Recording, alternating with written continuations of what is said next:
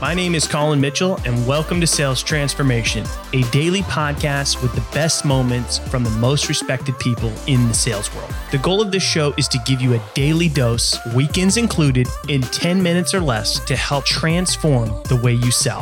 I hope you enjoy today's episode, and now to David to tell you what you can expect in today's episode.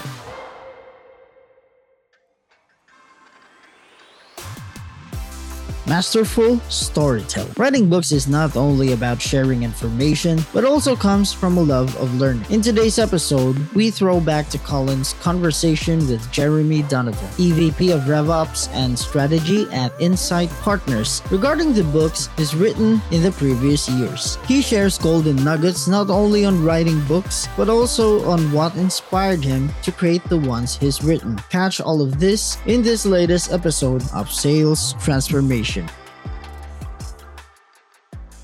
I wrote probably five in like 5 or 6 years. It's probably been a couple of years since I wrote one, although I badly want to write another one on revenue strategy. And a couple of days ago, I was actually trying to bang out the first chapter. I started out by writing on reflection is like a terrible book, but I'm very proud of because it was the first one. And that was basically just I started moving into leadership and strategy roles, and I was learning so fast and I couldn't keep it in my head. So I wrote it down on PowerPoint slides. And I shared it with a few of my colleagues. One of my friends, his name is Matt French, said, "Hey, you should really turn this into book form because not everyone consumes, in PowerPoint form." So on his suggestion, I sat down and, banged out kind of crappy book, but one I'm very proud of because it was something that was like a leave behind for me. And I lost my father when I was a teenager, and I always felt I had this chip on my shoulder that I wish I could have had the knowledge, right? That he and wisdom that he would have imparted on me. So, at the time, I think we had our first child, and I wanted to have a legacy for him just in case. It's very morbid, but just in case something happened to me. Now we have 2. They both refuse to read any of the books because they're sort of too technical and boring. So yeah, that was the thing. And then I'd say that all the books, I wrote, people, when they go to write a book, they have this, I think a lot of people have this dream that it's going to be the next Harry Potter, right? That they're going to make money while they sleep and it's passive income and whatever. I can't remember the exact statistics, but basically you should just go in expecting you're going to lose time and money, right? Writing books. I believe the reason you should write particularly business nonfiction books is because you're trying to figure something out. And you're trying to structure those, thoughts and learn and understand. And then great if someone else picks it up, great.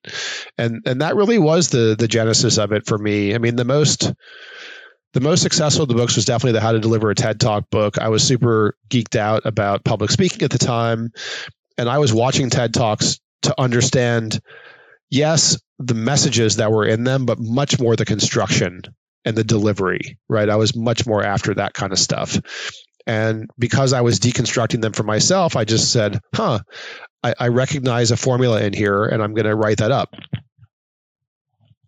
So that was that one. And then it just happened to be right at the right time. And that was the most successful of them. The other ones, the more recent, other than the first one, the other ones have done okay. I mean, I'd say the one, I don't know. I'm proud of all. You asked me what am I most proud of? I'm proud of all of them. My 2 favorites, I suppose, are a book I wrote with Aaliyah Homison called Leading Sales Development, and same thing. She's a super expert on that, and I have a decent amount of expertise, and I just wanted to synthesize and figure out. So I'm super proud of that one. And then another one is actually not even under my own name. It's under a pseudonym. It's called Strategic Storytelling, and the pseudonym is Dave McKinsey.